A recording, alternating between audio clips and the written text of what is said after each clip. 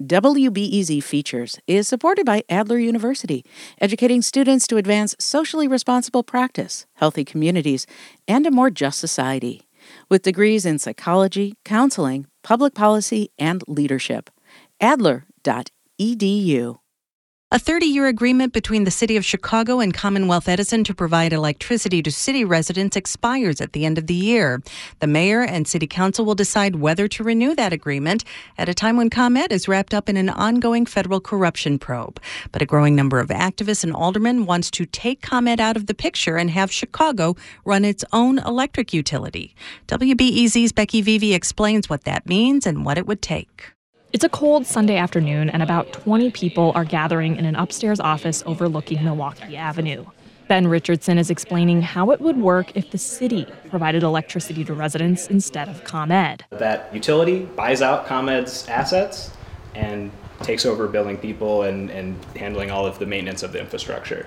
Whatever profits that would be created in that process are invested back in the community instead of to shareholders. ComEd, if you don't know, is a private company that delivers electricity to homes and businesses.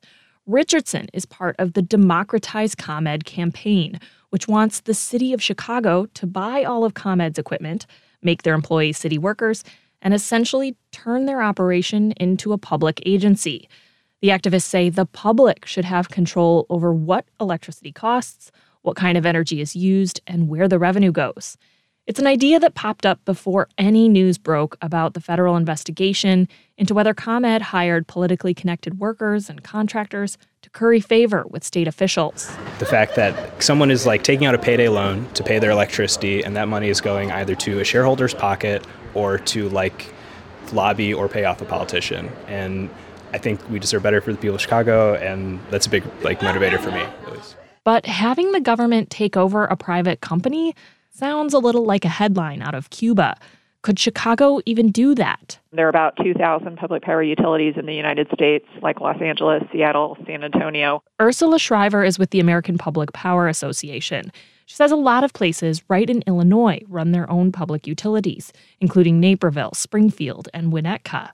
Still, switching from a private company to a public system can take years. It's not an easy process, and I'm confident that ComEd would not just agree to sell the system without some sort of negotiations and expecting a decent amount of payoff. The biggest piece of feedback that we get is, how the heck would you pay for it? Socialist Alderman Daniel LaSpada supports this idea and pushed the city to study what it would take to convert ComEd's operations into a public utility. I think we owe it to the people of Chicago to bear this study out and fully consider all of our options. ComEd says the cost would be north of $10 billion, and that's their conservative estimate.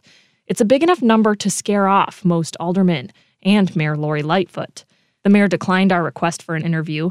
In a statement, she cited the ongoing study and says she wants to, quote, meet our sustainable energy goals while securing the best possible deal for taxpayers. City officials have also said they don't want to sign another 30-year franchise deal with ComEd. And back in December, Lightfoot told WLS Radio she does intend to hold ComEd's feet to the fire in light of the corruption probe. I think that there's a lot of questions that ComEd is going to have to answer before we're going to get comfortable in renewing a franchise.